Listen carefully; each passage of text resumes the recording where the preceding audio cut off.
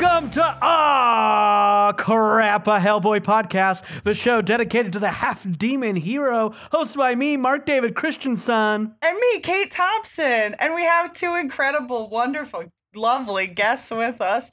We have Joan Ford, writer for Thundercats and DC Superhero Girls. Yeah, hi, Joan. Hi, Kate. Hi, Dave. Hi. Thank you for having me. Oh, Yeah, so thanks excited for to have you. coming on here. And we have David Zwick, fan of Hellboy 2, The Golden Army. Hi, David. Hello, thank you so much for having me. That's what I'm known for. He's a fan, folks. If you Google him, that is the first thing that will come up.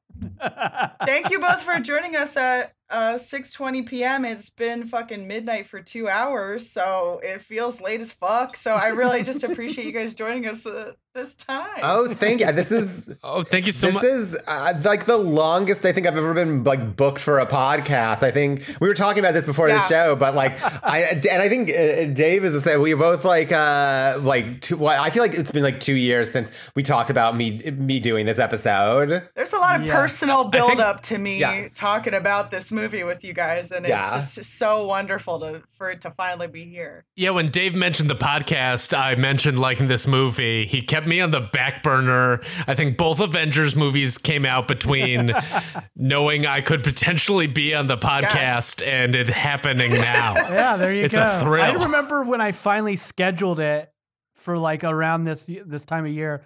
The pandemic. Last September? I don't know. It was could be September or it could have been right Certainly before the pandemic. pre-pandemic. Because Certainly. Yeah, that makes Because I sense. showed you that I had you scheduled. I like flashed on my phone my calendar to you while I was working at UCB, which is no longer open, and I flashed to you the schedule of your name on it while we were like in the inner sanctum. So there you go. And when I saw it, I thought, sure. yeah, I guess I'm free then. I'll say yes to this thing in 2020. Yeah, we like to keep our guests waiting. Do you have a podcast end date with that much Yeah. planning? Yeah. Who do you have lined up for Hellboy 2019? Finally, we'll talk to Mike What- Mignola what about for? Hellboy 2019. Yes. Well, we did I'll be cover like, that. fuck off. We did already cover 2019. We didn't delay on that one. Okay. We did. Oh yeah, we did talk we took about- two people that had never read Hellboy before, and it was miserable. Everyone hated it. As someone who's read Hellboy, not as much as y'all, but who has read Hellboy, it was pretty miserable. It was a bummer. Yeah. Bummer.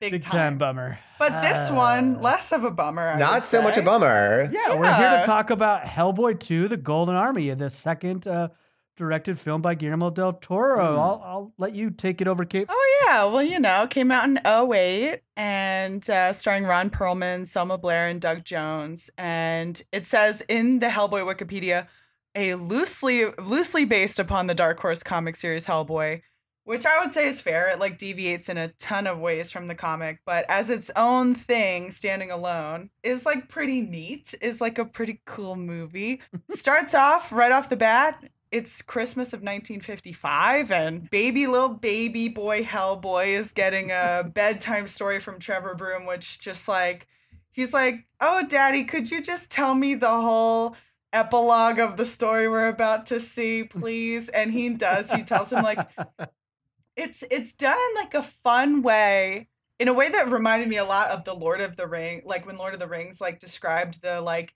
initial fight with Sauron and shit. Like, it's like a big battle over this like huge army that is controlled by, instead of a ring, it's the crown or whatever. A fun, so like- you're like raising your hand. Oh no, I was gonna say a fun budget saving way. A fact I know about was that Del Toro did want to shoot that like full Lord of the Rings like big CGI army style, and then like their budget kept getting cut, and he was like, well, then that was the decision for like, well, they're gonna look like puppets.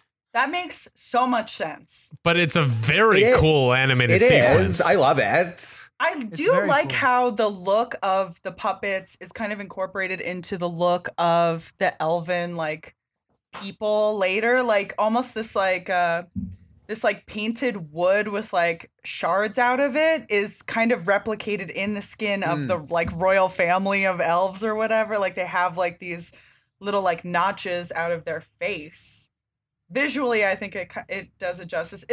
I mean, okay, so for the opening, like for literally like the title and shit, that's very of its time to me, where it's like gears are moving and like stuff is falling into place. That was the first thing I was like, okay, this maybe didn't age perfectly. It feels like X-Men. Yeah, all those 2000 Spider-Mans, we go inside of their veins for the opening. It reminds me of like the opening of every X-Men movie, but like if it was like steampunk. Yeah, completely. It was so of its time. And like, you know, a little silly in that regard. Hellboy is a little kid. I don't hate him as a little kid. I'll be honest, I fucking hate him. I have a fun. Can I throw out a fun fact? I got a fun fact. Please do. So young Hellboy actually played by an adult woman. How? That's like an adult. That's like an adult woman. I think from like the effects team that they put in like little boy makeup. That's very convincing. That's like Isn't some it crazy? Peter Pan shit. Well, I gotta say, she does a wonderful job then. Truly, you hate, but if it had been a little boy, Dave, you'd be like, more pissed off. I would turn off my anger. What didn't you like about the depiction of young Hellboy? Like, is there something you think you would change, or it just like bumped you that there was like a cute little Hellboy or something? I think everything bumped me in a weird way. Of him just. I get it. I'll say it's Guillermo del Toro's Hellboy. It's not Mignola's, so I have to fully understand that. I'm gonna try to eliminate that from any criticism, or I'll never get us going forward. But I mean, I just thought that it just felt so stylized to a point of old timey, goofy fuckingness that it drew me out of it. It made it look. It didn't make me feel like this was the same person that grows up to be the character at all. Like, the kidness of it was just so laid on that I was like, what the fuck? You're growing up in the army, in the military. Why are you acting like this Del Toro very just likes meek? to tell fantasy stories. He likes to tell fantasy stories to kids. And he's like, you know, it's that kind of hit me like the same as like Pan's Labyrinth, or like he wants to like put things in the context of a fantasy story being told to a kid, to like literally he's doing it on the screen, and then to us as the viewer, I think he wants to do that, where it's like, suspend your disbelief and this is fun. And then he literally shows throughout the movie Frankenstein and like the creature, like he's the creature from the Black Lagoon, like he's trying to, I think, really make his own Universal monster movie in a way that like he didn't have the rights to do these other movies, but maybe he like, sorry if I'm fucking rambling here too, but that's what I think that's what he's going for in a big way. I mean, yeah. I mean, he's been trying forever to make like a he's been trying forever to make like a Universal horror movie. I think like he's had like Frankenstein's in the work. He's definitely had like Creature from the Black Lagoons in the work. And like he never gets to make those, but he then makes like these things, or like The Shape of Water is where he like wants it's like Fish Man. This is as close to it as I'm gonna get. 100%. Totally. 100%. Which I mean, The Shape of Water is pretty damn close. Yeah, I would agree, and I'm a big fan of Shape of Water. And he got a Best Picture for it, so good for director, it. Yeah. I mean, I'm gonna try to get over my kid thing just real quick. I just felt like we immediately meet him, and I feel like he's not just childish; he's just dumb. Like, he thinks that fucking puppy's like, it's not a puppet. I'm like, what? What are you talking about? Yeah, that's right. You grow up with one of the most intelligent characters that I know, the Professor Broom, and you're in the military.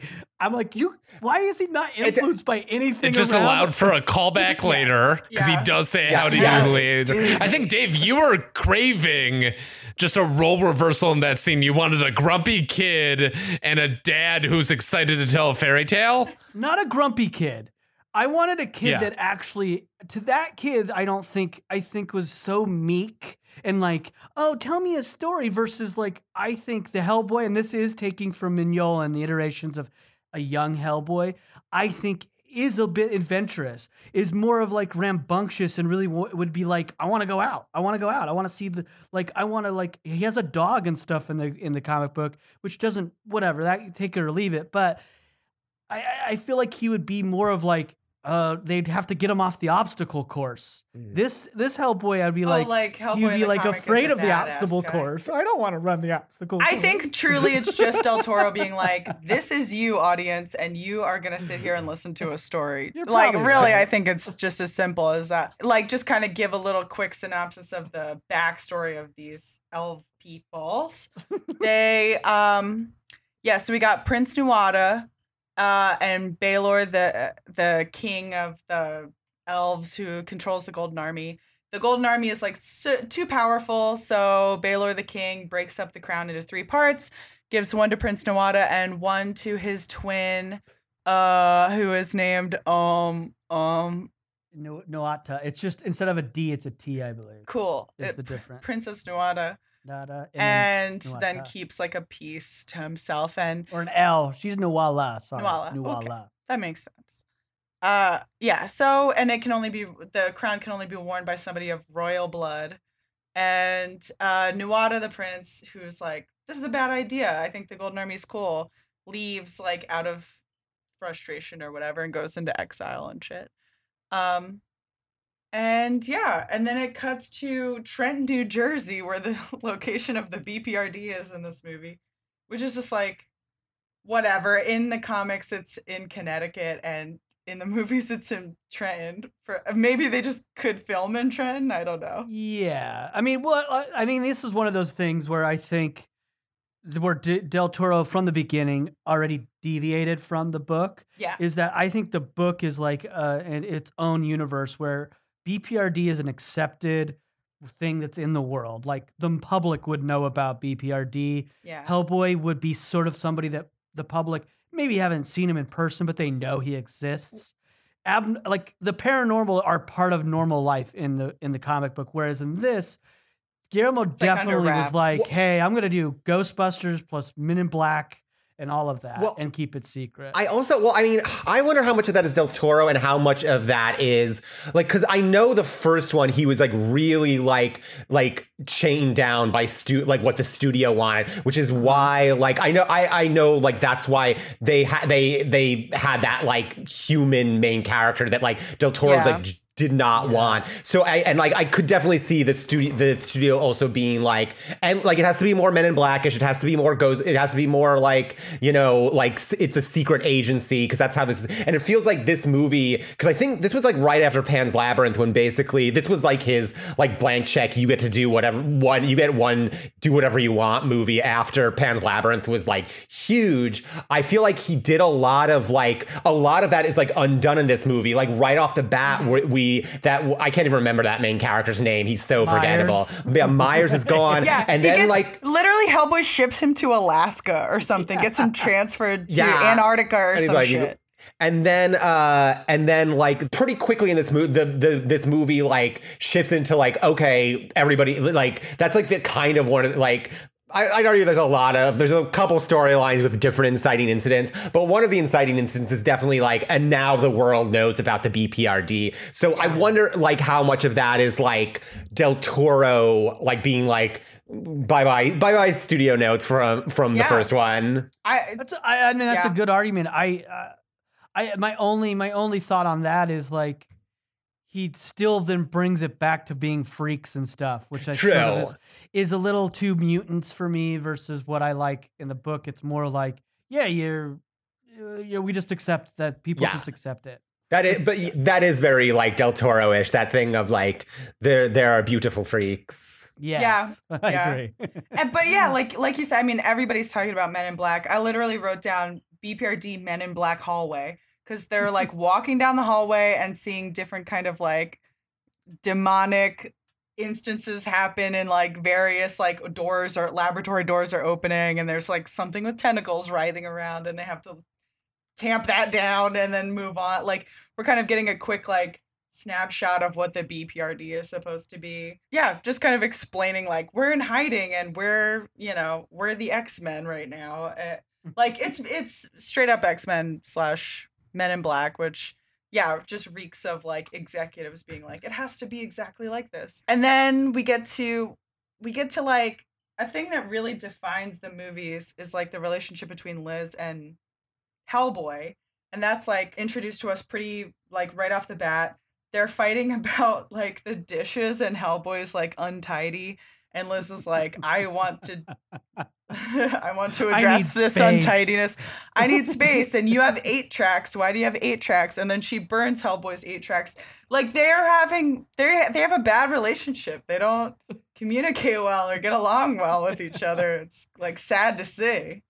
I had such a good memory of this movie. And Same. I gotta say, this didn't factor into it at all. No. Like weirdly, the relationship between Liz and Hellboy, I didn't remember. Right. I think that's the thing. It's At like, all. I mean, to harp on it some more about the difference between the comic and the movie. In the comic, Hellboy has like 0 romantic attraction to Liz. Liz comes into the BPRD as a kid, basically as like a 12-year-old or something. And Hellboy's basically like, hey, I'm not scared of you, so you don't have to be scared of the BPRD. And that's kind of his whole thing, is like not quite like father figure, but like friend almost. And in these movies, it is so much their romantic relationship. It like is such a driving thing in the movies.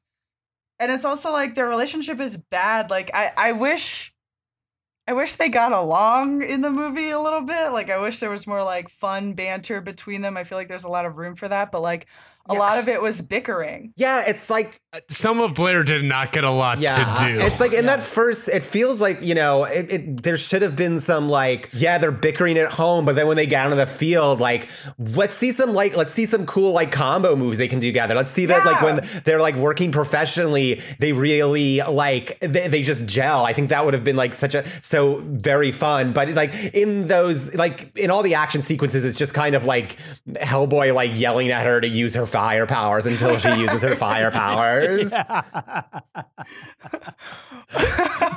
It's a terrible relationship. Yeah. There's no chemistry. They're bickering Also, at each other. Like He had to have physically put her toothbrush in that can of cat food. Like that doesn't happen by accident.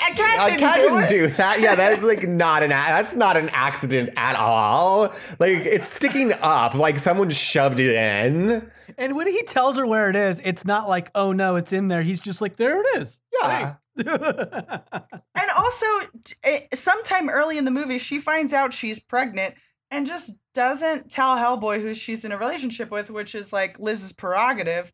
But it's also like, it becomes a thing in the movie. Like it's like when I was watching it with Jessica, my fiance, and Jess goes, is she gonna keep it? I was like, are you fucking joking right now? You think she's gonna get a fucking abortion in this movie? Like, no. Like she's gonna burn it out of her. I love if that was on the table in this movie. I did. I'm like, every time she set out a fire, I'm like, are you cooking that baby? What's going on? Is that baby like 260 internal temperature? I guess those because it was like Hellboy. Maybe it had this like does Hellboy. Maybe Hellboy sperm has this. Fireproof. Hellboy sperm can tolerate high temperatures. But it was very like it really reminds me of like the relationship between John Cusack and I forget her name, but from High Fidelity, where it's like that was a big part of High Fidelity. It was like that she doesn't tell him that she's pregnant. I'm like, that's a movie about like toxic relationships. Right. It's like bad communication, and like it's not really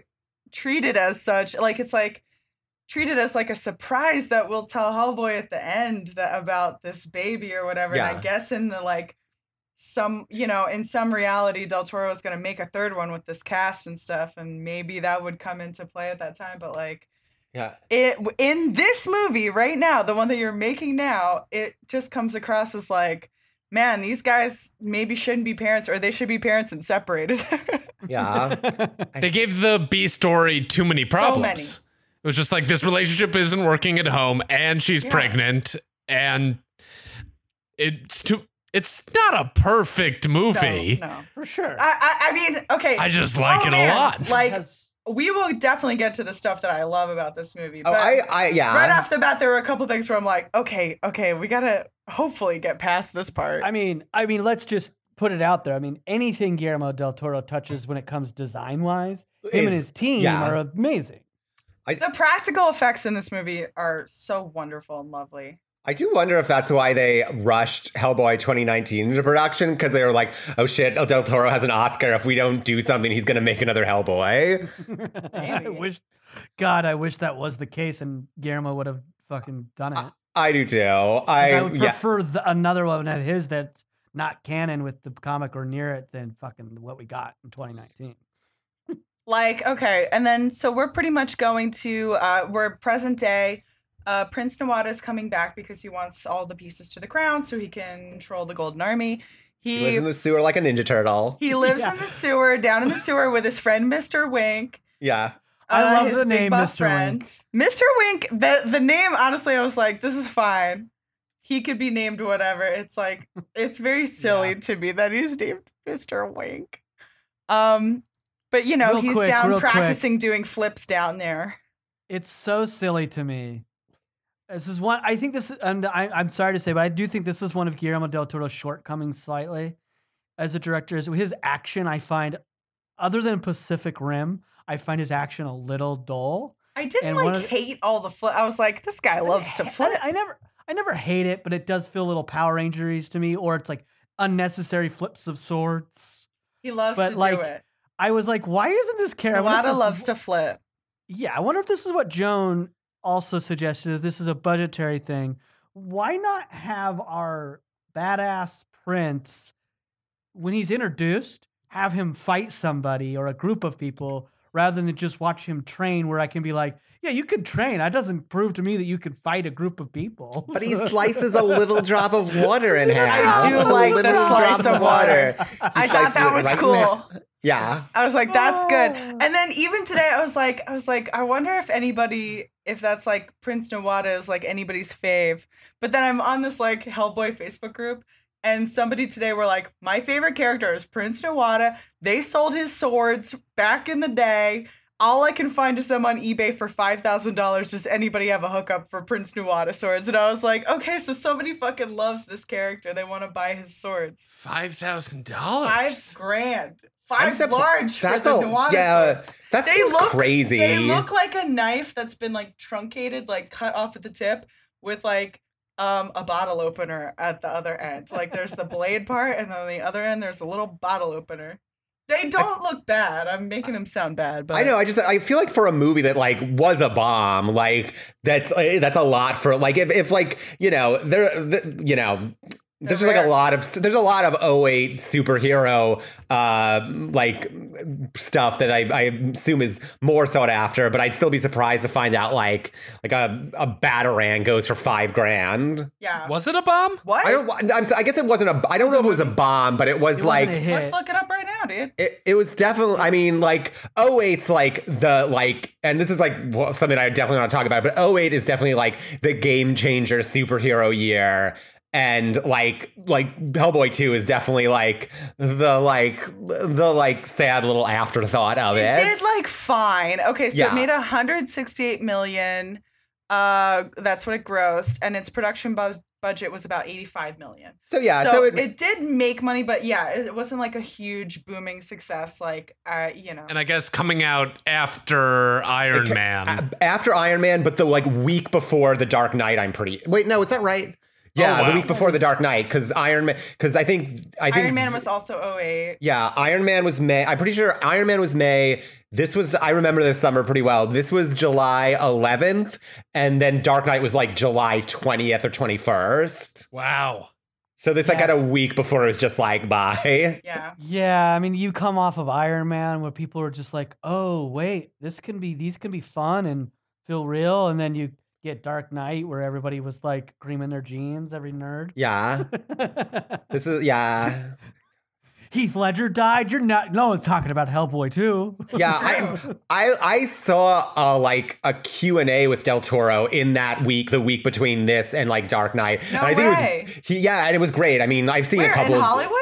Yeah, it was like the week that the not Hollywood, it was like literally like the week or month that the Sherman Oaks ArcLight opened, and they were just doing like a lot of like cool stuff to get people to go. There was a Del Toro Q&A. It was really fun. It was very cool. I got to ask him a question. He was very nice. No way. But do you remember the question? I kind of remember the question, but I remember the answer very well. I was like, what do you? I can't remember exactly what it was, but it was something to the extent of, like, how do you find time to like write every day? And he's like, you have to become a fat fuck like me. Like, just stop exercising and like a not self-deprecating, like adorable thing. Yeah, I remember. No, I mean, he specifically called himself a fat fuck. He's like, you must, like, there's no time for anything else but writing. You must become a fat fuck like me and just write all the time. That's the best writing advice I've ever fucking heard. Yeah. But he was like, he was like, he was pretty open about like, yeah, we know that we're about to get like steamrolled. Damn. Oh, wow. That's fucking brutal. I mean, it's like not a bad movie. It's like a fun movie. It's better I love than, like, it. Ghost Rider. Yeah. I'm trying to think of definitely- other things that came out that weren't so, like, we're remembering Batman and we're remembering Iron Man, but there were a lot of comic movies at this point that they were like kind of throwing out, trying to make something happen. Yeah. And I think this one's pretty good. Okay. So there's an auction happening, like an art auction. They're auctioning off a piece of the crown, right? They have a huge statue, which I recognize from art history class, the Venus of Willendorf, but it's like a huge big version of it or whatever, that big round lady. Anyway, that's as an art, like, if my art history class came back to me when I was watching that.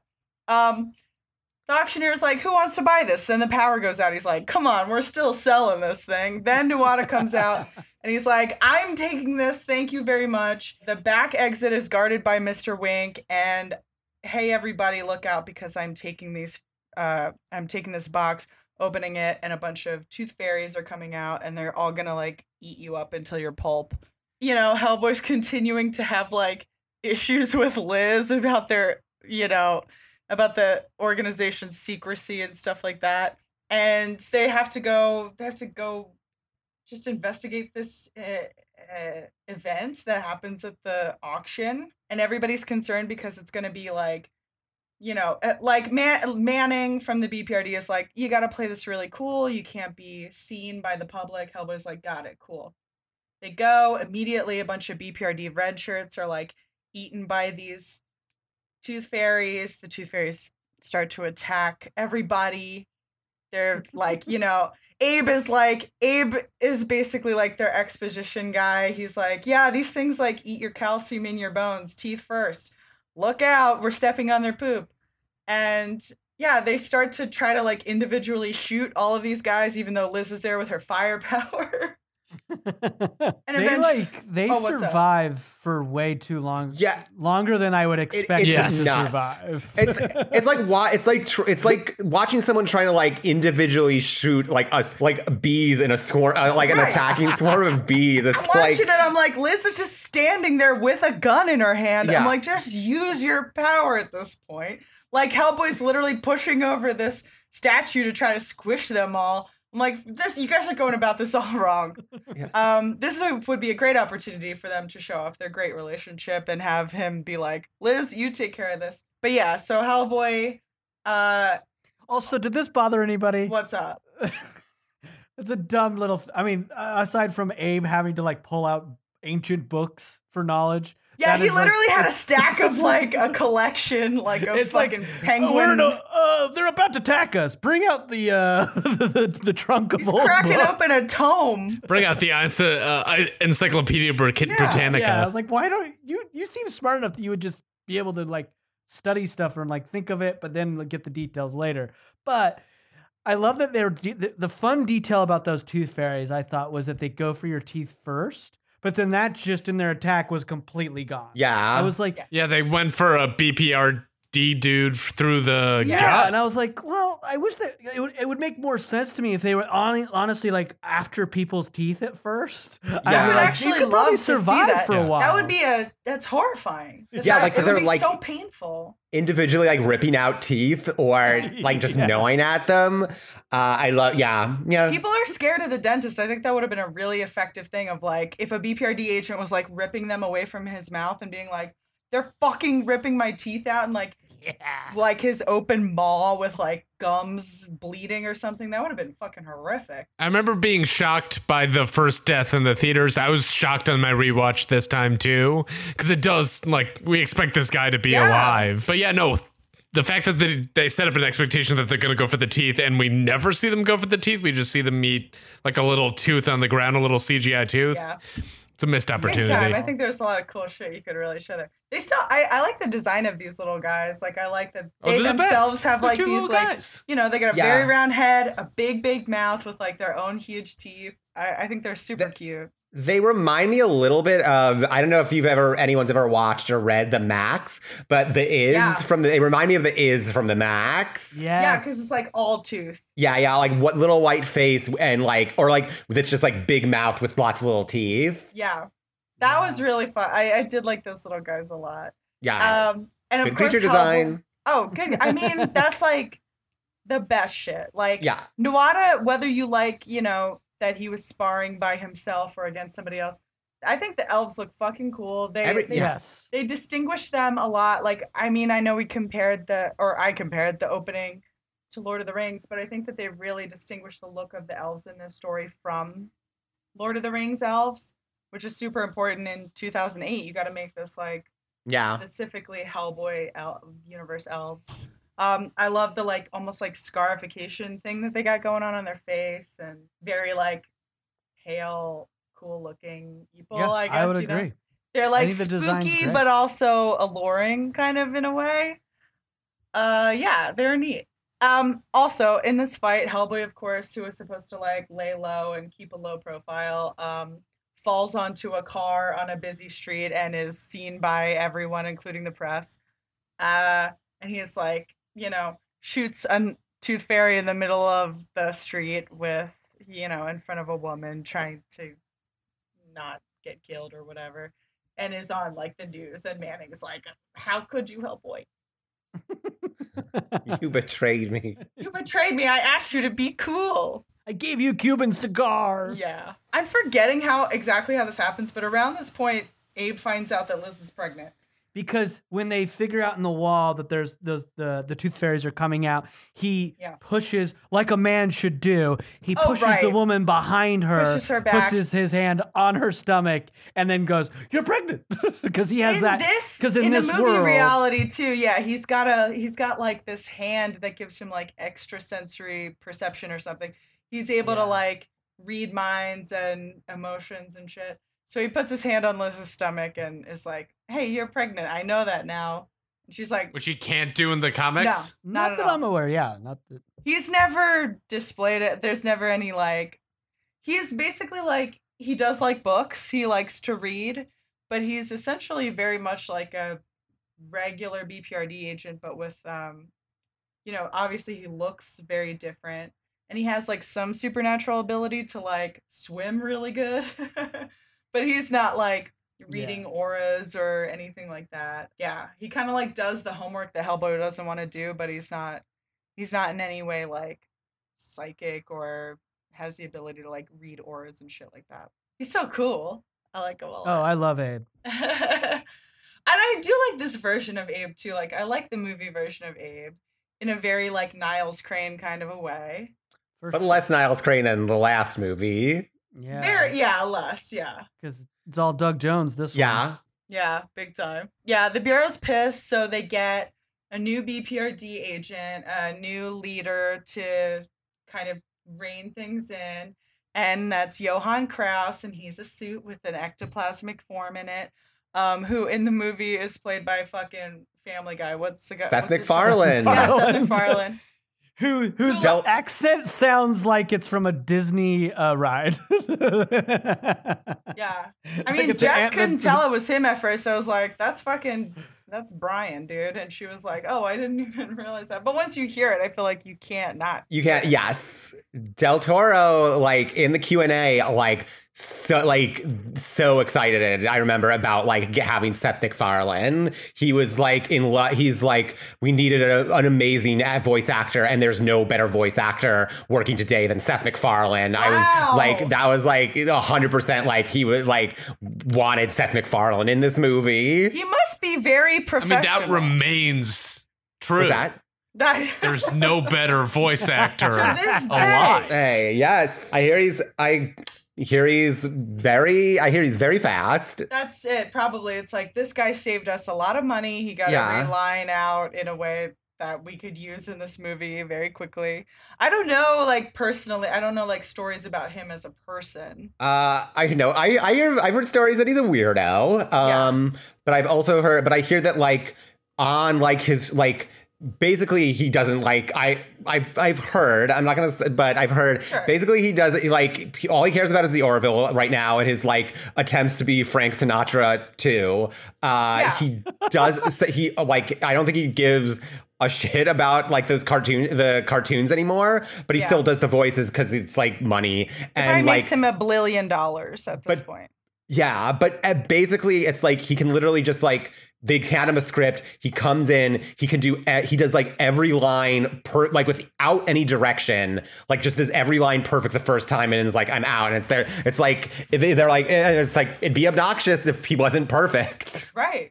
I mean, that's really gonna be. That's what Sinatra was. Sinatra was a one-take guy. Sinatra. Do you know? Not to go off on a Seth MacFarlane rant, but do you know that? Please do. I hear MacFarlane spent like $1 million to buy Frank Sinatra's like microphone, the one he recorded all like of his like classic albums on. And I really wonder if like he's like recording like Peter Griffin on like Sinatra's microphone right now. You might be right. I mean, I think you get the sense that he wants to be like a musical. Like you would think that like really in his perfect world, he would record an actual musical album and be. Yeah, be a member of the Rat Pack. He's recorded like 6 actual musical albums. Dude? I did not know that. There's like 6 or 7 Seth He's been nominated. Not even heard of them at all. Go to Spotify, put in Seth MacFarlane. I'm there already. I don't know if I want to do that. He has a Christmas. He had a new one come out already this year. He has a Christmas album. He has like a album of like show tunes they're not even like show tune standards. They're like weird, obscure show tunes that only he knows. Like it's so funny to me. It's like I really like because like when he was like 22, he was like working on like Dexter's Laboratory, and I really I really wonder if while on Dexter's Laboratory, he was like talking to the other animators and being like, one day I'm gonna be both this generation's Gene Roddenberry and Frank Sinatra. Wait and see. I mean, he was probably like smoking, like putting out a cigarette as he's saying that, like swirling a fucking brandy or some shit. Yeah. But first, cow and chicken. Yes, exactly. Yeah. What a ride that guy. What a life that guy has had. I kind of respect him. I'm like, I mean, I'll respect him for his career. Why not? What's that? You don't respect him? I said I do. Why would I not? He's figured out a way to do everything he's wanted to do. Like even when Fox was like, you can't make a serious Star Trek, he was like, okay, and then he just took their money and made a serious Star Trek. It's like just doing. I guess if you can just figure out a way to live every one of your dreams, go and do it, man. Yeah. He did it. I mean, he made a shit ton of money doing it. I mean, yeah, I'm not going to disrespect him. It doesn't mean I have to like everything he does, but I don't. No, you can like none of it. I used to love Family. When I was like a kid, I loved Family Guy. I haven't watched it in a long, long time, but I did like it a lot. Like I don't know. If he's like, as long as he's not like a complete creep, then fine. He might be. I don't know. I don't know for sure. I do. Family Guy is the first show that introduced me to being burnt out on something. I will say American Dad is like my favorite comedy right now. My sister's in love with American Dad. I love American Dad. I have to give it a fair shake. I feel like I've watched it. I think I've watched the first season. But there's so many at this point now that I have to like really dip back in, I think. Creatively, I think he has like nothing to do with it other than like doing a couple voices. Okay. I gotta watch it. But I love gotta it. watch Everybody else watch it. All listeners watch it. Let's take a look here. Sorry, I'm trying to like remember what fucking happens next. Well, Johann Kraus comes. Yeah, I mean, Johann comes in to like rein everybody in. just be another foil for Hellboy, who yeah. overall is just a bad employee. Let's just Say it. Hellboy just wants to like eat baby Ruths and like drink Tecate and like, you know, do whatever he wants to do. And Johann's like, no, I'm going to be a stickler for the rules, please. They want to learn more about Prince Nuada, so they go to like, they want to find this like troll marketplace. And as they're doing that, they like have these like little fun kind of like contraptions that they put over their eyes to like see secret magical shit. That's fun. This is the very the very Men in Black part for me. Yeah. It's like we have these like toys that we can all play with. He puts that on. It is fun to like see, you know, it's like a little old lady, but if you put on these glasses, you can see that it's like a creepy little troll who's like, hey, I just want to like eat cats and I'm scared of birds. And Hellboy's like, cats, I love cats in the movie for some reason because I guess it humanizes me. So you're going to jail. He like punches that old lady. He's like, show me where the troll marketplace is because this is where we're going to find information about the prince. Well, they don't even know the prince yet. They're just tracking down the seller of the Tooth Fairies. That's right. That's why they're tracking down the Tooth Fairies. That's right. Classic, you know, cop work. Yeah. It's like a total classic noir movie here. They eventually do like use this troll lady to like find their way into this like a very fun like Mos Eisley Cantina, but like big black market version for like fantasy creatures, kind of a thing where we get to have like a ton of like, this is like why Del Toro is a great director for these Hellboy movies, because Del Toro gets to like show off all of these fun prosthetics and like crazy creatures and stuff like that. They get to like walk around and like, but yeah, you get to see like a lot of cool like creatures in this black market kind of a world. This was a moment where, in revisiting, this is what I remember the most from seeing this movie back when it came out, was this market. And I was like, oh, this is what I remember most and what stood out to me. This viewing, I was like, oh, this is cool, but it still feels like another missed opportunity of really opening up what Guillermo del Toro is best at, which is these creatures. Because I feel like he only really, it's so many people and so much just sort of flies by the lens. And we only really focus on like a couple of them. We don't really get to really drop in and like really blow it out. I guess they want it to be like this rich kind of a world, like where you don't have to focus on all of them. Like to that extent, I get it. I don't know. What do you guys think about this whole marketplace situation? I do. It does give us the best line in the movie, which is, I'm not a baby, I'm a tumor. I'm a tumor, yeah. 100%. I remember I rewatched it and forgot about the tumor line, and Hellboy is like shaking down this character and is like, tell me where I can find the thing that I want to find. And I'm like, Hellboy's literally slapping a dad in the face as he's holding his baby and getting a shave. And then, of course, it leads to, I'm not a baby, I'm a tumor. I'm like, this is just fucking wild. This whole exchange is wild. He's just being brutal. He's brutalizing. Yeah, the only thing, like, the sequences I remember the most are the Tooth Fairies and the end, the Forest God and the ending. But the thing I struggled with the marketplace watching on this viewing was just a sense of place, because it's connected to the elf world in some way, but like the way in which the elf world and our world are separate is never made clear in the movie. Yes. And so it seemed like in the marketplace, like if you went down enough steps, then we're an elf world. But I don't think that's correct. Yeah. Like Abe sees the princess in this marketplace, kind of like flirts with her or whatever, follows her. They follow them down to where this like the remnants of the elf civilization is having like a little meeting, including the elf king. So yeah, it's like, oh, you guys are just under the bridge. Like you're just under the Yeah. fucking Brooklyn Bridge or whatever it is.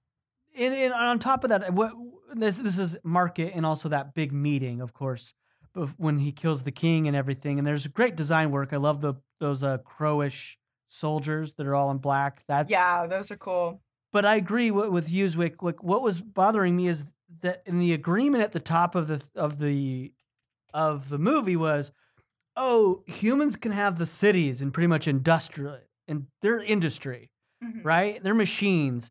Whereas, oh, the elves, we're gonna stick to the forest. But so then I was very fucking confused why they were then their station was just in this like a sewer in a building.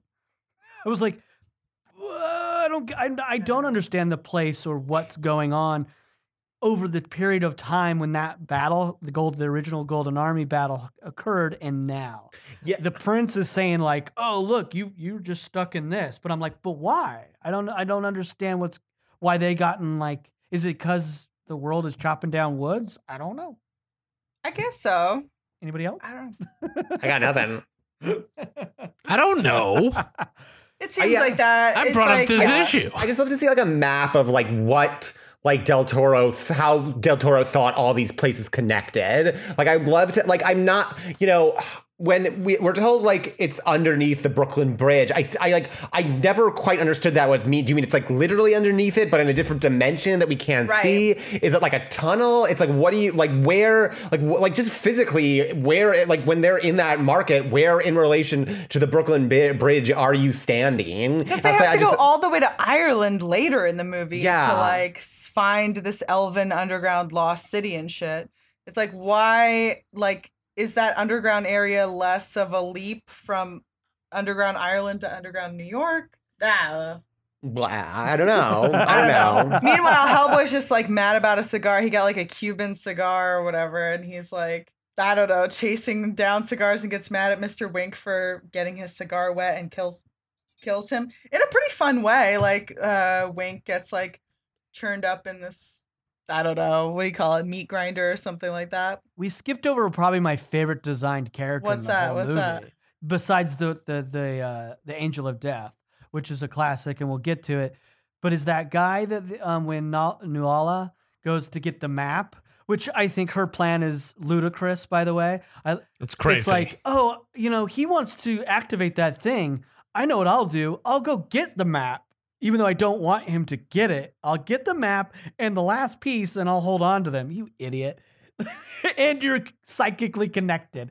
But I love that guy in the market, in that weird shop that she goes to find it. And his head shape is like a cathedral of some sort. That guy is so cool and I wanted more of him. Those creatures were fucking awesome. The like bank creature, right? Where she's like, hey, can you break this little area and like give me the map? I did like the map too. Like all of the like magical items were really, really cool. Very well designed. Yeah. Oh, we also established at this point, like when Nuada goes in to like confront his dad and be like, hey, I think that it's dumb of you to not control the Golden Army. I want to do that. There's this big fight. Then during the fight, Nuada gets hurt. And we see that there's like a twin connection where if one of them gets hurt, the other one gets hurt, like by, the nosebleed law or whatever. They're like both bleeding out of their noses. So that happens. And, and then Nuala is taken with the BPRD just for like her safety. Her and Abe continue to flirt or whatever. Abe puts in contact lenses to look more appealing to her. And they have like this awkward kind of exchange of like, I think you're cute or whatever. Does anybody like find this charming? How did you guys perceive this? Little forced, but leads to my favorite scene in the movie, so I roll with it. What scene? The Barry Manilow scene. The can't smile with I accent. love that. It's my favorite part of the movie. It's so yeah. Anything that gets us to that scene, I'm fine with. You're 100% right. I mean, like, okay, so Hellboy catches Abe liking the princess, is like, oh my god, you like the princess? We got to talk about this and drink 100 Tecate lights. And so they all And hold the can like perfectly hold in it to frame. it's a cocktail. I was like, I'm thirsty watching this. And yeah, so they get drunk and of course they start to sing. I think Can't that Smile scene is Without You. great. I think the singing together is great. It gets really weird when they drunkenly decide to watch Liz sleep. Oh, I mean, yeah, fair enough. I mean, The this thing does. is- If you've ever been like drunk and 22 in a house where your friend is asleep in the other room, you and your drunk friend are gonna go into that room where they're You're asleep wrong. and start You're bad. bothering. You're them. bad people. Yeah, you know what? I'm on Kate's side. Where you're No, like, yeah. it's like nice bothering. It's fine. where They did. I'm not It's gonna great like they go did in. that. As a 22-year-old, I'm not gonna go into your room and like, if you have shoes on, I'm gonna like draw a dick on your face. I'm gonna go into the bedroom and caress your face and sing to you. Possibly, maybe that would happen. I mean, also, I'll say obviously Hellboy shouldn't. Oh wait, I forget. Are they like technically broken up at that point? Where are they? Where? Hellboy and She Liz just are wanted like a break. they're Okay, just like yeah. a kind of rocky, but it's not like over. Yeah. Okay. I don't know. Feels definitely don't bring your friend when you're It checking in felt- on your sleeping felt girlfriend. Well, they're So both in wrong. there and they're like just talking about Liz like she's not even there, drunk and loud as shit. And then just as Abe is about to spill the beans about Hellboy Jr. or whatever, Liz wakes up and is like, Abe, what the fuck? You found out about this by accident. I didn't even confide this in you. You don't have fucking permission to tell Hellboy. And he's like, Hellboy's gotta know. Because he's on like some drunk Abe bro code or something. Yeah, and it like doesn't quite happen because there's an immediate emergency where the prince comes in and he wants the map and his By the sister. way- Oh yeah, I gotta plug in. Like, this is where I think also what Joan said earlier was like, this might be like a little bit of Guillermo going like, I'm gonna do my Hellboy without those notes. Because Yeah. he sort of templates his other movie a little bit, which is weird to me. Literally, Rasputin gets into the that That's villain. right. Yeah. The villain fucking finds the BPRD and kills the professor in Oh, yeah. the same space. And essentially, this is what Nuada does. He just breaks into the BPRD, and the battle happens in the same area. It's like almost yeah. It's like at in the Abe's same point. library area. Yeah, it's weird as hell. And He also, probably just liked that. Del Toro was like, "What a cool set." Or is it like an Evil Dead 2 thing where it's just like I'm trying to remake the parts of the first It movie really is. with more Hey, of a we're the budget? same Shad. Shaq. Hellboy and Abe are both bad role models for men.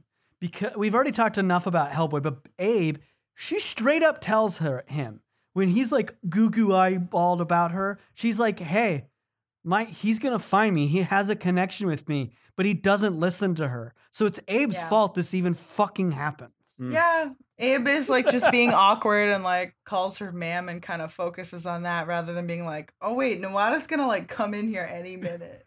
Yeah. Also, Abe makes a lot of bad Yeah, he calls. does. it's like that he's just connected. He's like, we're both weirdos. Like, that's why, like, that's the only thing they connect over, right? Oh, wait, no, they have some, they share like some they've all both read something. They I like don't remember. maps. They like maps. Yeah, they both like or maps. something. I don't know. Yeah, they And by both the sound way, pretty boring. We skipped over the magic bean battle, by the way. Oh, yeah, the Magic Bean battle's great. Oh, we skipped it? Oh We have shit! I'm skipped over sorry. it. Oh yeah, because Oh, the it magic bean happens- happens yes. outside the market. Yeah. Yeah, I'm so sorry. I went right Because over that. Nuada is just hanging out under the market, and a couple of creatures go tell him, "A big red guy killed Wink." Yeah, killed Wink, and yeah, he chucks this jelly bean dancing like a bean, which like falls into some water and hydrates and becomes an enormous forest elemental, the last of its kind. It kind of looks like it looks exactly like the forest god in Princess Yeah. Mononoke. Yeah. Yes. It's the same thing. It's got like this split kind of a head with like its energy Yeah. behind it and stuff. And yeah. I remember loving this sequence in theaters, probably because I was like, that's Princess Mononoke. And then watching it now, I was like, okay, so Nuada lets the bean go. They pull back to the camera pulls back to watch the bean go down a sewer as Abe chases after it. why doesn't Nuada go for the map then? Yeah. Because they're all Everybody's watching the chasing beam. this thing down a manhole cover. He just And then disappears. all of a sudden, yeah, and then the other part of the sequence I forgot, it does lead to a cool loading a gun set of Big shots. baby, like But, we how- needed the another baby, gun. how- Oh, and a baby, an actual baby, and big baby the gun. yeah, getting the actual baby involved, I forgot about Yeah. completely because it then leads to more Del Toro freak stuff. They didn't need additional stakes with a baby there. There's already a big monster. And there's like Yeah. humans surrounding it and looking at it. I guess it's like, oh, we're really hammering home that Hellboy cares about humanity. And I guess really, at this point, we do have a pretty critical thing that I like glazed right over, which is like this big forest elemental is creating a threat to this city block. And Nuada, the prince, finds Hellboy like mid-fight and is like, are you gonna shoot this elemental? Are you gonna betray these like magical fae beings for humanity? And Hellboy does just that. He shoots the last of its kind forest elemental in the head. And then it's a pretty cool shot, like a pretty cool couple of shots where we have the kind of fallout of the death of this forest elemental, where it like covers everything in moss and becomes this flower that's like sprouts all of these like just like this kind of like pollen kind of falls beautifully and it looks wonderful. And Hellboy's kind of like torn as to whether he should continue to help humanity or help this like more magical part of the world that's dying. Yeah, I love it. I mean, you know, obviously, it's a very beautifully done scene, and like I think so too. kind of like Del Toro at his like at his like action-y best. Yeah. For sure. Yeah, I would say so. And having like even like little things like kind of like almost too cute but not too cute, like Hellboy climbing up a hotel sign so that and all of those letters being thrashed away by the elemental until Hellboy's just sitting on a big green H. Like Yes. you know, like stuff like that where it's like, okay, that's like it does end up looking cool. Like if you were like looking at it on a comic book cover, it feels very comic booky. This whole sequence feels comic booky in a really good way. Like it feels like Del Toro has really captured that kind of feeling, including like Liz even like walking around the aftermath as like this kind of beautiful pollen falls on the like on this mossy ground that it's left behind and kind Yeah. of feels like this melancholy of like, what have we done? Like, is this all worth it? You know, It's a good vibe. Yeah. It's like it's a good vibe. It's like, you know, Very. it's one of it's I forgive movies for shit like this where it's like, yeah, like it took some plot shenanigans to get here, but like when you're in the moment, the vibe is so, and it's, you know, It's an issue excellent. yeah, it's like an issue I have with like I feel like movies don't like big movies like this don't give us like vibes like this as much anymore. Like it's just about like let's get like I don't know. I have more thoughts on that I might say for the end, but like yes, like I this movie is more of a vibe than it is a like functioning plot, and I'm okay with that. I think you're totally right. Like, I think that there are big standout things in this movie that you remember for a long, long time. I haven't watched this movie since it was in theaters, and I remembered very distinctly a couple of things from this movie. You know, I did forget huge chunks, like big swaths of it, but like a couple things, especially visual things, really did leave a big impact on me. And it was cool to see.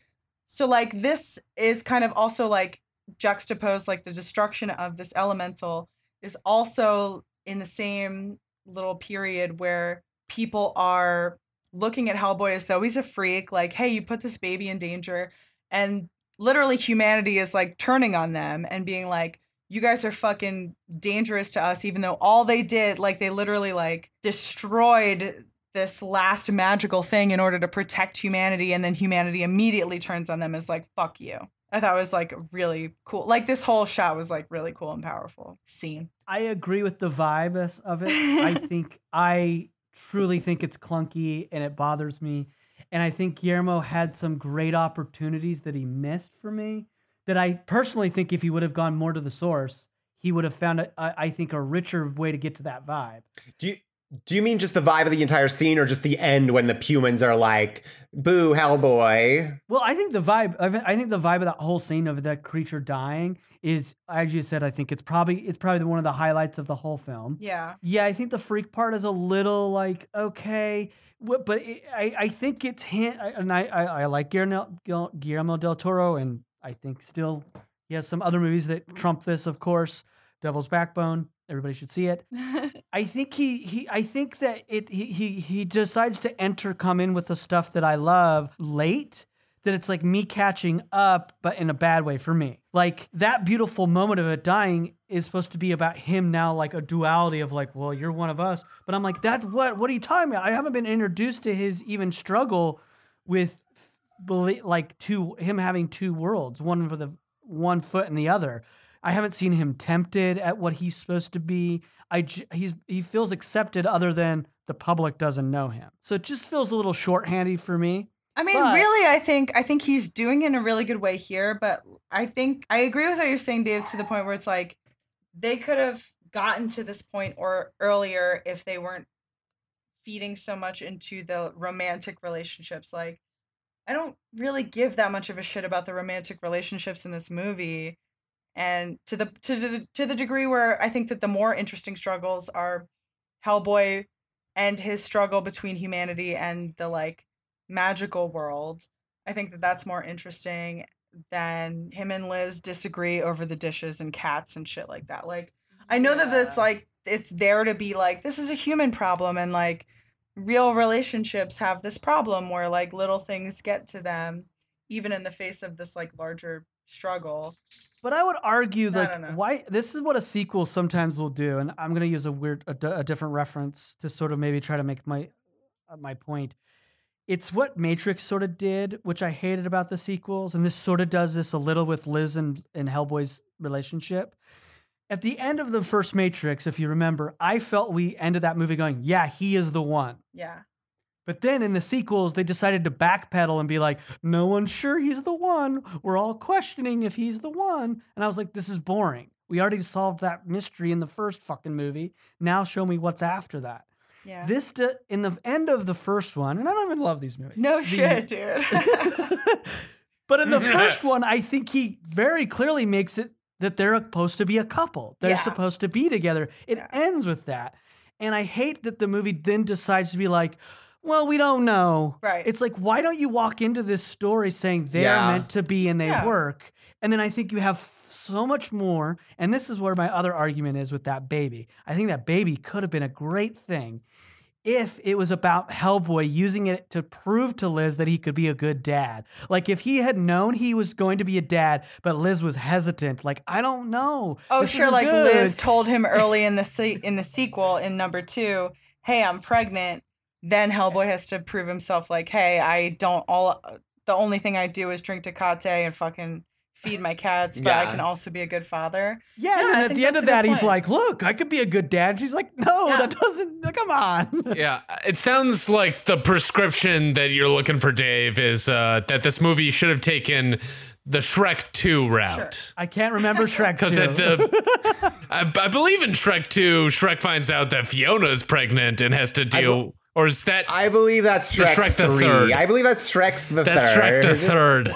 Hey, let's talk about this on our Shrek podcast. Let's scale this Shrek back. Talk.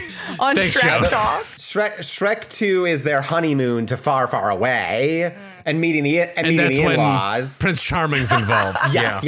I think yes. My Prince mistake. Charming and the fairy god. We find out the Prince Charming is the fairy godmother's son, which doesn't make sense. Why would he be a prince if his mom's a fairy godmother? Anyways, I love everything. I just love that Shrek got got into this. I know it's helpless to try to rewrite a fucking movie that exists. No, I think it's a great. It's like a thoughtful note for the remake that we both make. Once the 2019 Hellboy is completely forgotten, then we'll be able to make the third try at it. It'll be like the Andrew Garfield Spider-Mans will just go away, and then we'll make the good version. Yeah, of course.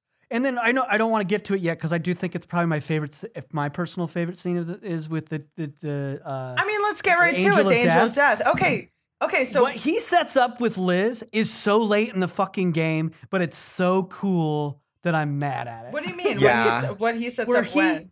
when he tells her like Oh, he's gonna what the bring Angel about of the end Death of the does. world, I'm Dude, like, let's just talk why about it isn't right that now. on I'll the tell you right now. Okay, why so is that not on the table? I totally skipped over that awesome forest elemental part to get us to the fight where Nuada comes into the BPRD. He stabs Hellboy with a magic spear. A little piece of it gets stuck inside Hellboy that they can't get out. It's getting closer and closer to his heart every time they touch it. So I also want to throw in really quickly. I like the locker. I like the scene where Johan? Ghost Seth MacFarlane beats Yes. up Hellboy with locker doors. Hellboy gets pissed off at like it a lot, Johan's too. trying to flex his authority, punches Yeah. his fucking helmet off, and Johan inhabits some locker doors and bangs Hellboy up real good. Yeah, it's funny. It's like is it's a fun. funny little physical comedy moment. They literally had to Yeah. make some prop master had to make like a locker that had Hellboy's fucking face shaped into it. Incredible. Yeah, it was a very like Looney Tunes fight scene, it was delightful. It was very fun. And then, okay, so Hellboy has this thing stabbed into him. Nobody can get it out. Even Abe, who's like our librarian / surgeon / historian. No other BPRD agent. No can do other anything. BPRD agents perform surgery. They can't get it. So Hellboy has to continue on this mission. They go to, they finally kind of have this like meeting of the mind. Like they have like this sort of like this agreement with Johann Kraus at a certain point. Johann, they're like, hey, we got to take this. We got to commandeer one of these BPRD planes. We don't have time to wait for the government to approve it.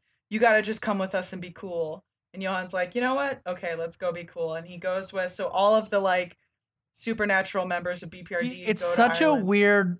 I got to talk about the moment because Sure. it confused me for a minute on this viewing of like she's mad at them because they don't want to do anything and go after to try to save Hellboy. They just want to stop the Golden Army, and then she pretty much calls him. She's like, "You're no longer human," and then he comes out and he like tosses her a bag that's just apparently his wedding rings. Which Yeah, took a bag me a minute with to his figure out. 2 wedding rings.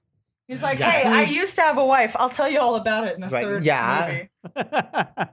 Someday, and there's a lot of like in the movie 3. Get ready for this exciting story about how I lost my wife, and then it's like, yeah, Yeah, and it's sad to watch it now and be like, yeah, we never ever are gonna hear this. nope. Yeah. Never gonna happen. But at least we have like, Johann doesn't like pull the fire alarm on them and lets them take the ship, or lets them take the fucking plane to Ireland.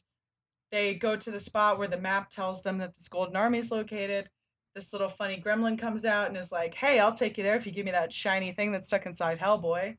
I love that guy. Yeah, he's a fun he's guy. Oh, he's so He's good. really good. He's got little crabs crawling all over him. He's like walking around with the assistance of these like crutches, like attached to his arm in a cool way. And he kind of shows them down into this secret area that's like guarded by this big giant that's submerged, like stone submerged in the earth, which is also really cool looking. And very like maybe the most like Mike Mignola-y looking thing in this whole movie. Like the doorway, the shape of it. I was like, there's no way that this isn't like something directly designed by Mike Mignola. It looks just like something he would make. They walk through that doorway into this big abandoned city. The little gremlin guy is like, hey, this city used to be so cool. You should have seen it in its heyday. Oh, it's really bad now. The elves are all dead. Let's go over here. I know somebody who can take that shiny thing that I want out of your chest. And he takes them to the Angel of Death, who is maybe the coolest looking thing in this whole fucking movie. So cool. So Pan's Labyrinth, like just Very. like yeah. Very. Like this amazing bony structure of a face and head, and like eyeless until the wings expand, and then all of these eyes along the wing, like the bone of the wing, open up kind of like with like a wet click in this like very it's such like a cool reveal that this thing Yeah. has like a million eyes, which is very like, if you look up descriptions of biblical angels, like this is kind of close. Like they look really creepy with all of these eyeballs and shit. With the eyeball, that's borrowed from that's biblical from the images. Bible. Yeah, dude, that's like- yeah. If you Google biblical angel, it's like weird shit. Like angels they're don't fucking look like weird. little cute babies or like little blonde guys.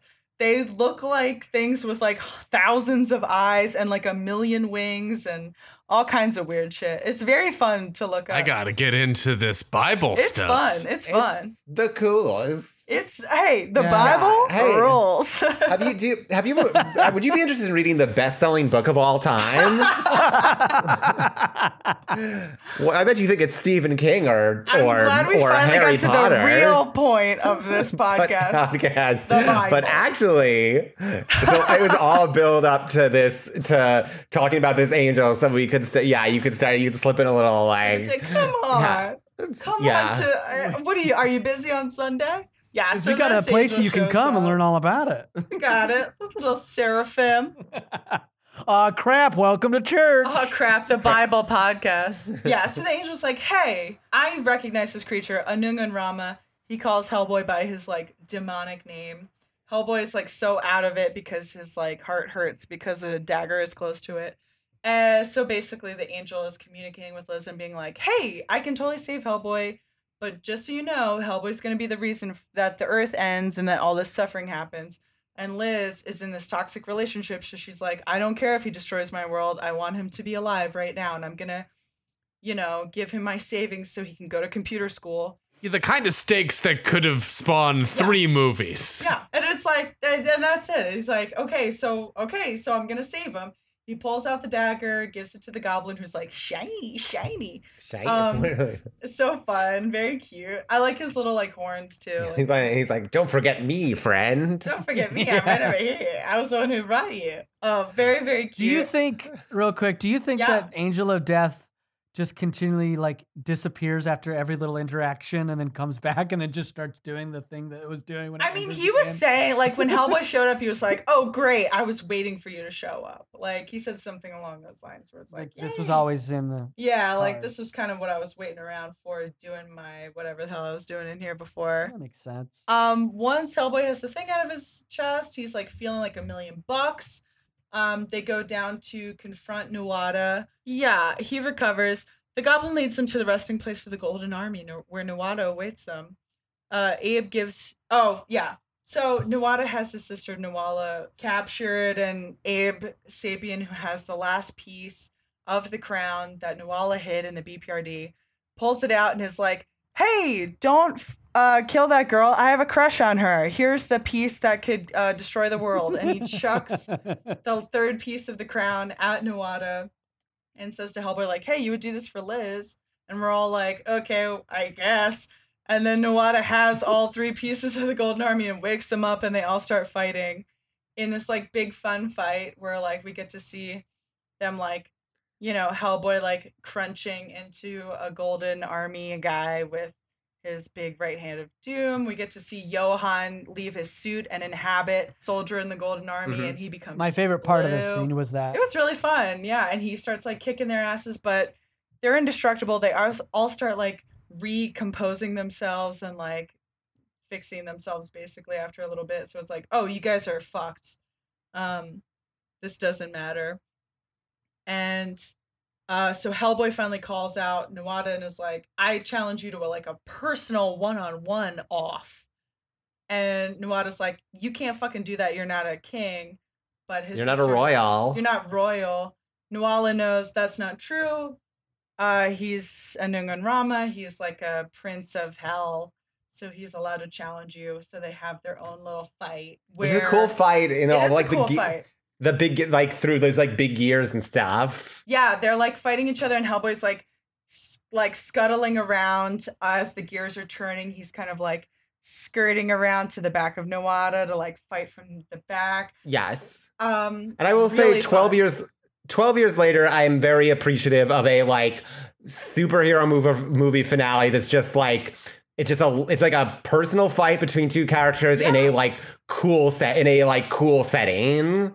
I totally agree. I think it's like, it's so fun. Like, as opposed to like Avengers, like Dave, I know you're like a big Marvel movie guy, but I think like that it feels very impersonal at the end of like the Avengers to have them all fighting Thanos in a way that like, this feels much Don't get more me personal started. to me. Okay. I disagree, but I won't go on a tangent. Okay, we'll save it then. I do think I love all the like mechanics. I hated the effect he put when they first started fighting. It was like that weird fast motion stuff that was on it. I gotcha.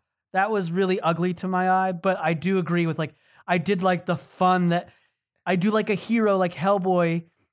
And this is going to go into a little thing I hate about the Guillermo del Toro movies. I love him having to outsmart the villain. Like have to be like, well, I'm going to use these fucking everything around me. I love that. It's also a cool practical set that they built. Like those things are there, and he's like actually writing them. Yeah. Like at most they're on wires, but it's really like beyond that. There's not a ton of, at least not a ton that was apparent to me as far as like CGI effects besides them. You know, it's a lot of wire shit. They're like twirling and jumping and stuff in a way that like obviously Ron Perlman can't fucking do with all these prosthetics on his body. For sure. Yeah, I mean, I love when they use stuntmen. I think that's what was taking place in a couple of those shots as well. It looks cool. I mean, I like him outsmarting because I think this Hellboy is so gun-centric that it's not one of my favorite things about this Hellboy. Oh, yeah. From my favorite attributes of the comic is he's not a good shot, therefore it's just like, what's the point? He has a gun and he'll use it, but really it's not like he doesn't. This, it's like he relies on it. Like, I hated when that kid in the beginning of the movie went to bed and he's like, I gotta sleep with my gun. I was like, fuck this. It's just American audiences just like loving guns. And they were like, okay, we gotta just jam some guns in here because we can also sell these at cons for the next 20 years. So at the very least, someone bought it on eBay for like $5,000. I mean, someone like 500 people that like somebody made some money on fucking Good Samaritan and Big Baby, the fucking named guns that he has for some reason. Hellboy beats his little butt. He kicks his little prince butt. But he spares his life because Hellboy's a good guy. And Nuada just tells him straight up, he's like, I'm not going to stop fighting for this because that's just who I am. Hellboy's like, there, turns around, and Nuada's about to kill him, but then we see a little trickle of blood, so we know that Nuala, his twin, has stabbed herself in the gut to stop her brother. They both die because of the twin connection. And yeah, that's kind of like she commits suicide for him, and Abe shares his feelings with Nuala before she dies and is like, yeah, I know, you were flirting with me really hard. And then Hellboy's like, oh, this crown, what a bunch of power. And Liz is like, nope, melted, and she melts it real good, so they can't ever use it, and then the whole army kind of like deactivates and falls apart down there. Yeah, and then they just kind of like walk away. All of the supernatural BPRD members quit. When they come out of this area, they see Tom Manning has landed from a helicopter or something, and they're like, "We all quit the BPRD." I mean, in the comics, yeah, that I was going to bring up. This is something that rubs me wrong. But everybody else continues to work there. Yeah, and he has a good reason in Hellboy. Yeah, they do a whole setup that makes you go like, "Oh, he just." Basically, in Hellboy, like a member of the supernatural BPRD team gets killed because he did some risky mission that the BPRD set up. So Hellboy's like, hey, you treat us like we're expendable. I don't like that. I'm going to leave the BPRD. And it like makes some sense that Hellboy would leave the BPRD. In this, it's like, hey, wait, what? You guys were kind of all working to save humanity and you did that. Why would, it doesn't make 1,000,000% sense. He quits because he doesn't want regulation. He's just like, I don't want to do whatever the fuck I want. He wants to be a vigilante. Yeah. Right. Even more so than he like kind of already is. I'm tired of you telling me I'm bad at my job, which I don't want to get better at. Oh, okay. And then as they're walking away, and I did like this very fun part of like the stone giant kind of turns to watch them all walk away. I was like, that's cute. Like in the background, you kind of see that. But as they're walking away, Hellboy's like, yeah, we could bring up our kid wherever we want. And Liz is like, doodle doodle doo, and like holds up 2 fingers indicating that there are twins. And Hellboy's like, ba ba ba ba ba what? And that's kind of like where the movie ends. So that's the end of it. So there's a lot of fun shit, a lot of stuff that didn't make sense, and overall a really good, fun movie experience that, if you don't compare it too hard to the comics, is a real fun ride. It's a fun time. I'm looking at Dave scowling. Well, I scowled the whole time because it's they're never gonna be. They haven't.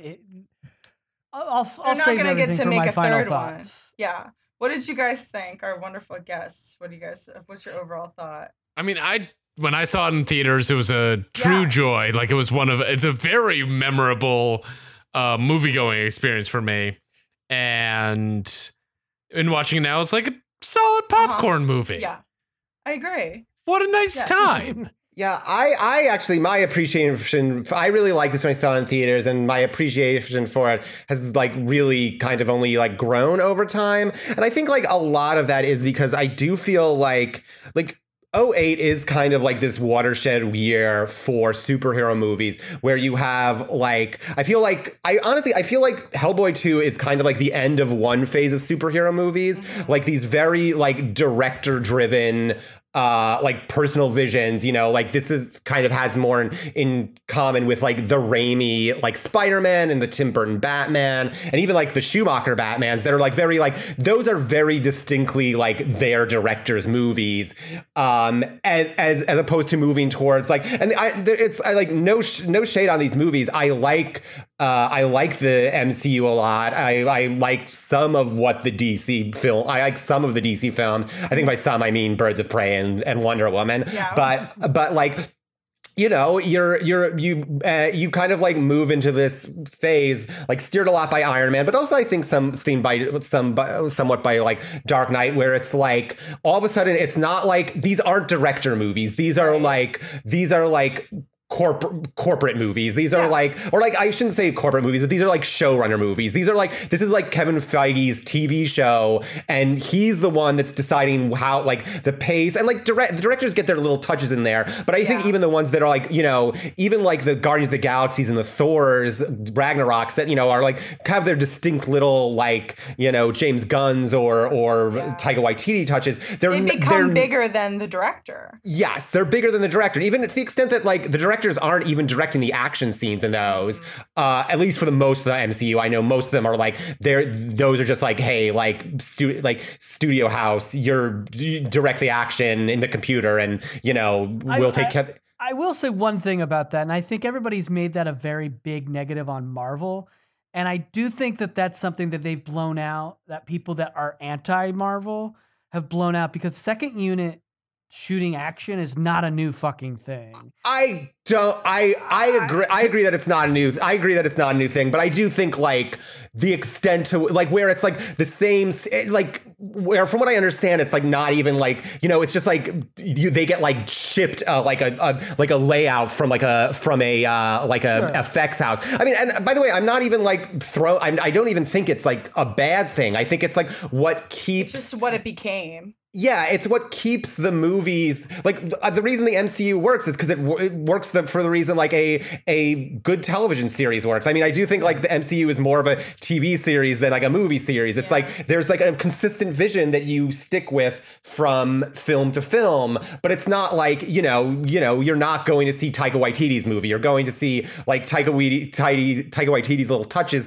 in the Marvel universe, whereas like this is a Guillermo del Toro movie, like to the extent that it's like more a Guillermo del Toro movie than a Hellboy movie, which is the same, like, you know, like compare like where it's like, you know, compare Raimi Spider-Mans, which are like, that's a fucking Sam Raimi movie, to like Spider-Man Far From Home, which is like, that's a Kevin Feige movie first and foremost. And like, I like what the MCU does. I appreciate it. I think it leads to a fun communal experience of going to the movies. But I do miss the experience of like, hey, we're going to go see like really like a superhero movie, or really just like a big like summer action movie that belongs to the director who's directing it. I think that's a great point. I want to add to that because I agree. I agree because I think it's always been that way. It was just Hollywood caught up to Hollywood. I don't know if the right phrase is caught up. It's that Marvel caught up with money. It was able to start making their way they wanted to do it in the studio system. Because from comic book, from the beginning, it's like Marvel had, you know what I mean? We know Stan Lee and them created it, but it's like it's been consistently what they wanted to do. That's the biggest complaint Yeah. for comic book readers is like, oh, it's just other writers coming in and having to follow what the editors, in a sense of Marvel, tell them what to do, right? Yeah. It's not that and everybody loves a Jonathan Hickman or Matt Fraction that comes in and does something new to it and does their little touch, but it's always Marvel. It's always going to be able to get revamped or redone. Yeah. Whereas Dark Horse and Hellboy is a creator-owned property and other things. And I think you're right. Guillermo del Toro, definitely, we have lost that. We have Yes. lost directors in big budget, in a sense, for the most part, putting their personal touches on Yeah. superheroes.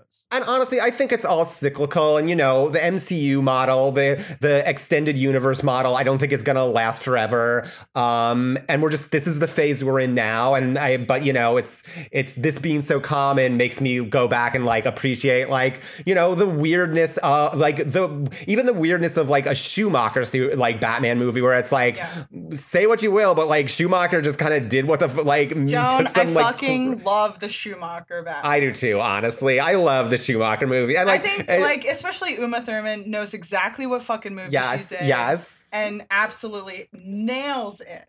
I think so that whole hard. cast nails it. They I do. love Schwarzenegger in that movie. God damn it. But I love Schwarzenegger in that movie. but and it's like not like, and it's, like I said, I like the MCU. I just wish there were I'm not gonna say I like this movie, but I still when Joker came out, I was like, it's cool that Todd Phillips is doing something weird with he's like, I'm going to make a superhero movie that's like fucking a Scorsese 70s movie. I don't like that movie, but I do like that someone was like, I'm going to do something else. You can respect that. I don't respect that movie, but I respect.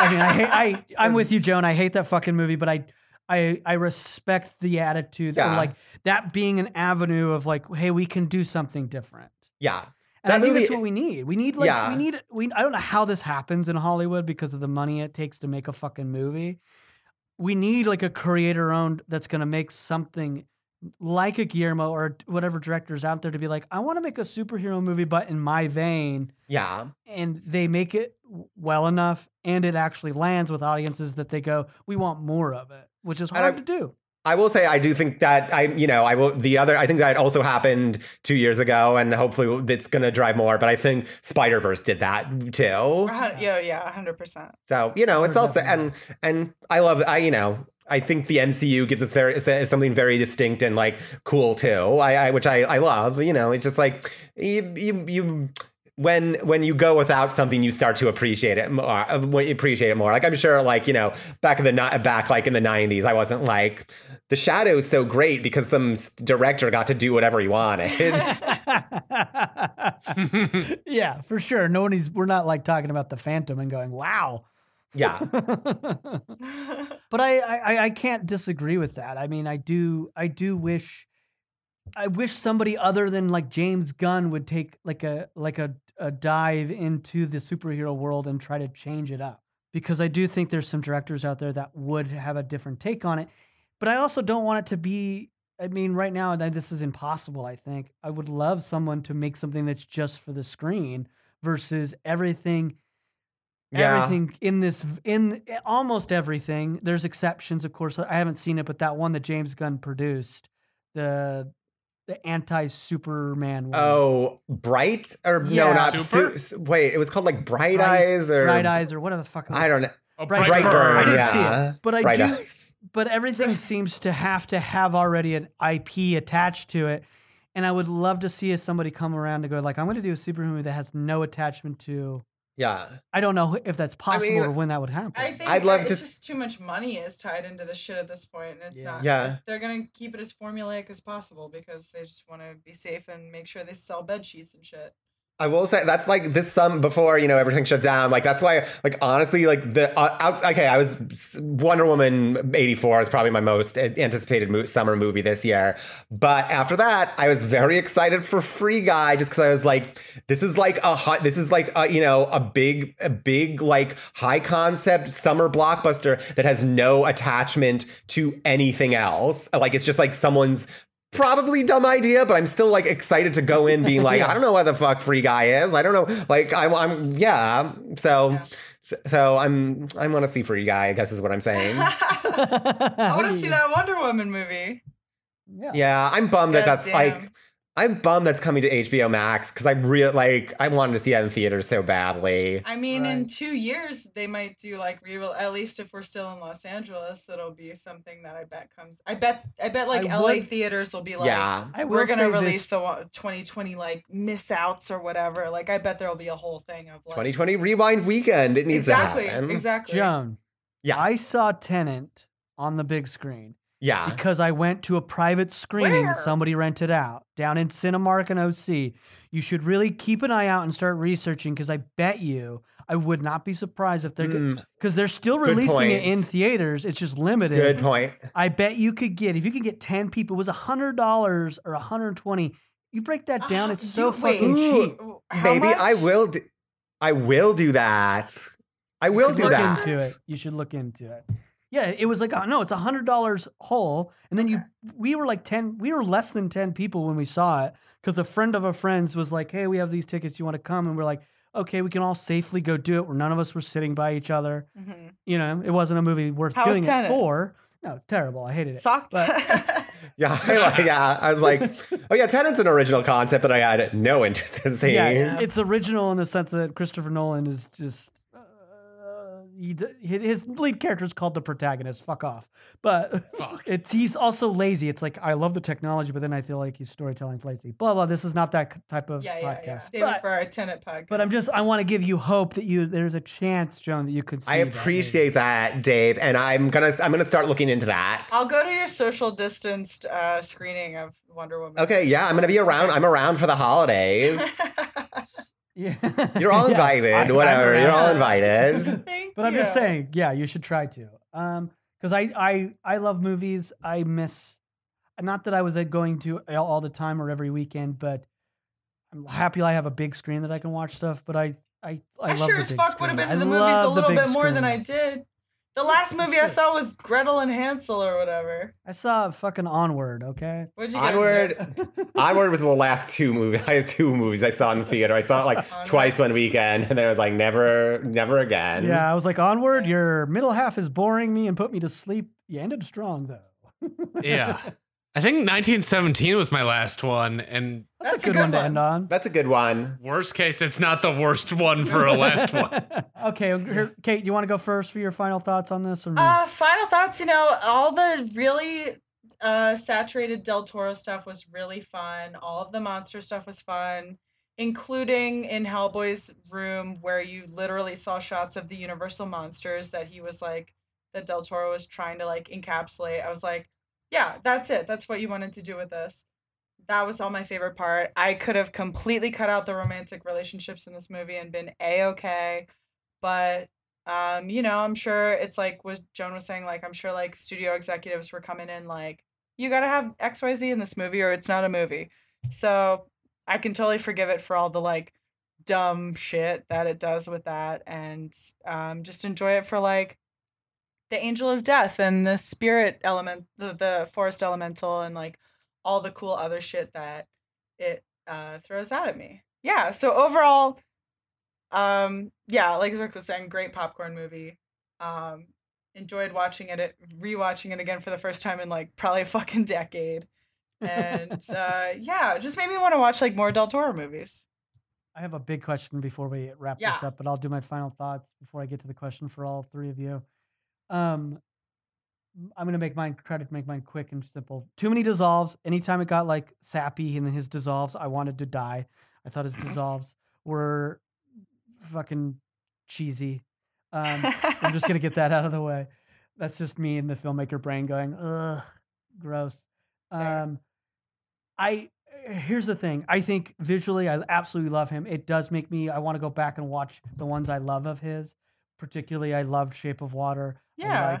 Pan's Labyrinth is up there. It has some of the coolest shots in the world. Yeah, it's and awesome. Pacific Rim, I think, is very goofy and fun. So fun. And if you haven't seen Devil's Backbone, I constantly think that one is underrated for him. I think it's a masterpiece in a great ghost story. The only thing that really bothers me about Guillermo, and I don't think he's ever sort of steered away from it, and it's just me, it bumps me in a weird way. I think he is a little traditional in the sense of men and women's roles in his Mhm. movies. Yeah. And it always bumps me a little, always, that they're always stuck in these sort of very dated stereotypes. And it even in Shape of Water has it a little bit.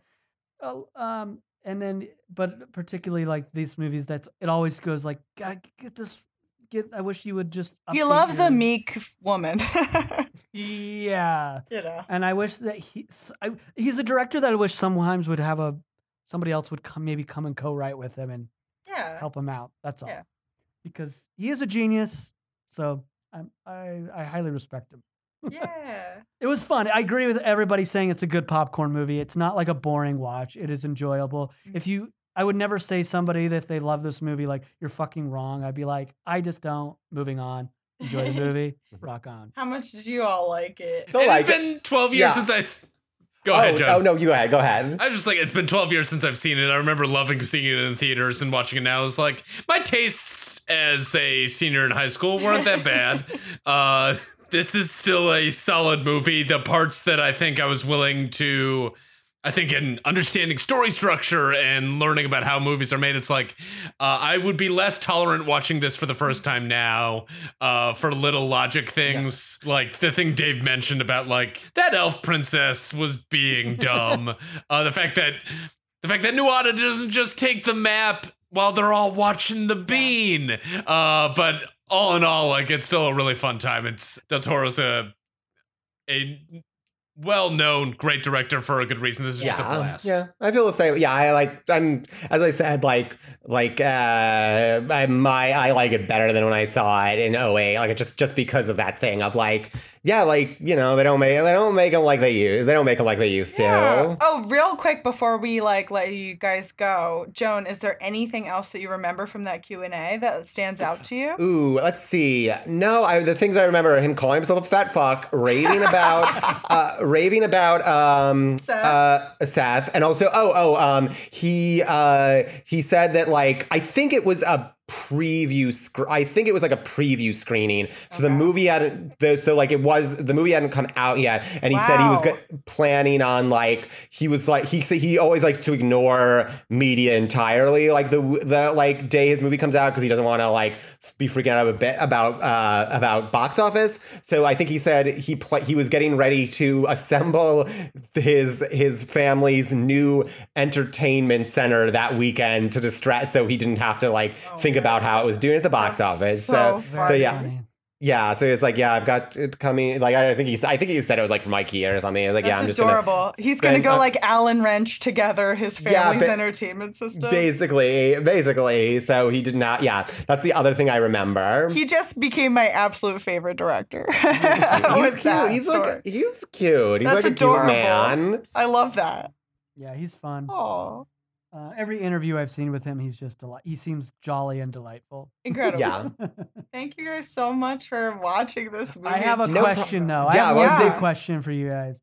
So, we're never going to get a Hellboy 3, as much as there's articles Not that from Del claim there Toro, will be. no. From Del Toro. What do you think happens? I want to know what you three, he's left a BPRD. He has twins on the way. Mm-hmm. He is the harbinger of doom for all of the world. What would you want to happen in Hellboy 3 if it was made? Mm-hmm. I mean, Take all your of time. them have left the BPRD. I bet they start their own kind of like rogue supernatural crew. So they do where like a they're Ghostbusters, investigating shit. like a Yeah. Yeah. Here's my answer, and I didn't say this at the top, but my only entry into the Hellboy universe are the two movies. I never saw the 2019 one because it looked depressing, and honestly, I don't really remember what happened in the 04 Hellboy. We've made it this far into the podcast, so I'll just say, like, this is all the Hellboy I've ever taken in. So if I'm doing the third Hellboy movie, I would take the Bill and Ted Face the Music route, in which twins. case Hellboy's twin daughters need to go back in time or They need to do something. They have to write the greatest rock song of all time. It's just and straight just up love Bill song. and then Tether. Hellboy and Liz get involved somehow. Abe's there. Can I build on that? I don't think you need Johan. Can I build on that? I think Yeah. what happens is his twin daughters, they end up having to try to parent trap and bring back Liz and Hellboy. Oh, They I break like up that. and then they're To fix together. their They find out they're relationship. twins and then they have to parent trap them back. Wow. That's for also it. good. I love it. I think I'd want to see like also like a good like they need to be like good and like one needs to be like good and one needs to be like bad. Yes. Like Yeah. Thanos' kids. Yeah. Yeah. One's good, one's bad. And they gotta fight. And one gotta fight. one likes girly stuff and one likes soccer. Yes. Yes. I mean, do you think when they're born, one's a demon and one's more human? Sure. Oh, Or is it mixed? or is one like more Hellboyish and is one more like Liz? Fiery. Yeah. I think one has Hellboy bottom Yup. and Yes. human Yeah. top, and one has Hellboy top and human bottom. I feel We did bad. it. We wrote the third Or one. they're both split. Yeah, like left side vertically. and right side like this. Yeah. I love it. Let's write it. Let's These are all write it. perfect pitches. Thank you guys so much. Yeah, thank you both. This has been a delight. Thank you for having us. Thank you. Yeah. For our listeners, hey, listeners out there, you should definitely check out more from both of them. Where can they find you? Let them know. Let us Like plug social your media. social media and something. If you have anything coming up, let them know. You can find me at ZwixPix, ZWIXPIX on Instagram. I'm Zwick Tweets on Twitter. I don't have anything coming up. Just an LA local business, just to shout out during these strange times. My buddy Chris sells Underground Barbecue, and you can find him at Bobby's Small Batch, BOBBIES Small Batch on Instagram. So I'll just shout out my friend's business. Oh, that's available in Los Angeles? Yeah, Los Angeles area, and the Santa Clarita I'm so area. sorry. Can you say it one more time? Bobby's Small Batch, BOBBIES Small Batch. I think he sold out. I mean, this will come out probably after Thanksgiving. He sold out on turkeys, but he does it like probably every other I'm gonna weekend. check it out. It's not like a full. It's just him on his own. It's not like a brick and mortar restaurant. You can find me on Instagram and Twitter as Joan Haley Ford. And also Twitch at twitch.tv/Joan Haley Ford. I'm doing shows every now and then. I should have a regular schedule, but I don't. That's it. Yeah, I'm Joan Haley Ford everywhere. Yeah. Definitely check out Joan's show. I guested on it as a very dumb character the other night for Halloween, but it was delightful to do that with you, Joan, and very funny stuff. It was very nice to have you on. Very funny. Dumb characters are my favorite. Great. And listeners, we want to hear your thoughts on Hellboy 2, The Golden Army. You can share your thoughts with us and have them on the show. And if you all you got to do is email us at ahcrap@hellboypodcast@gmail.com. As well as you can follow us on social media. That is Crap, a Hellboy Podcast on Instagram, as well as Twitter, Crap Hellboy. We will respond to your comments in your direct messages, but if you want your thoughts on the show, remember to email us, crap@hellboypodcast@gmail.com. And if you can please go out of your way, in addition to subscribing and listening to us, if your format allows you to give us a rating and a review, do so. But if you go on to Apple Podcasts and you give us a 5-star review that starts with the word boom, BOOM, boom, we will read your review right here on the show and give you a big old shout out and give you all the best wishes. We call that boom reviews. So please give us a boom review that brings more listeners to the show. Thank you again to our very special guests, Joan Ford and David Zwick. Yeah. Thank you. Thank you so much. It's been a pleasure and a delight to have you. And listeners, thank you again for listening. And remember, We love you.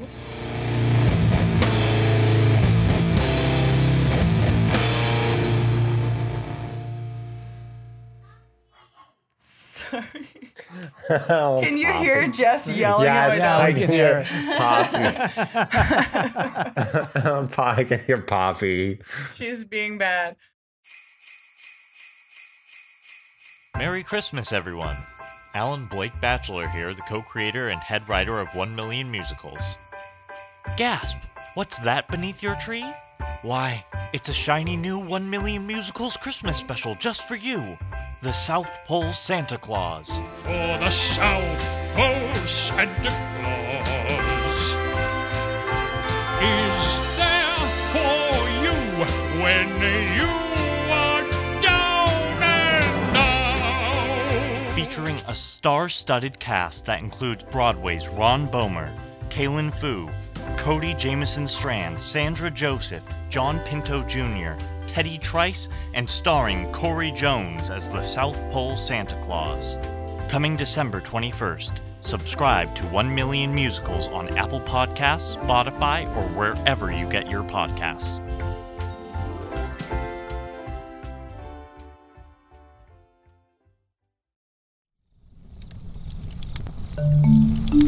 Campfire.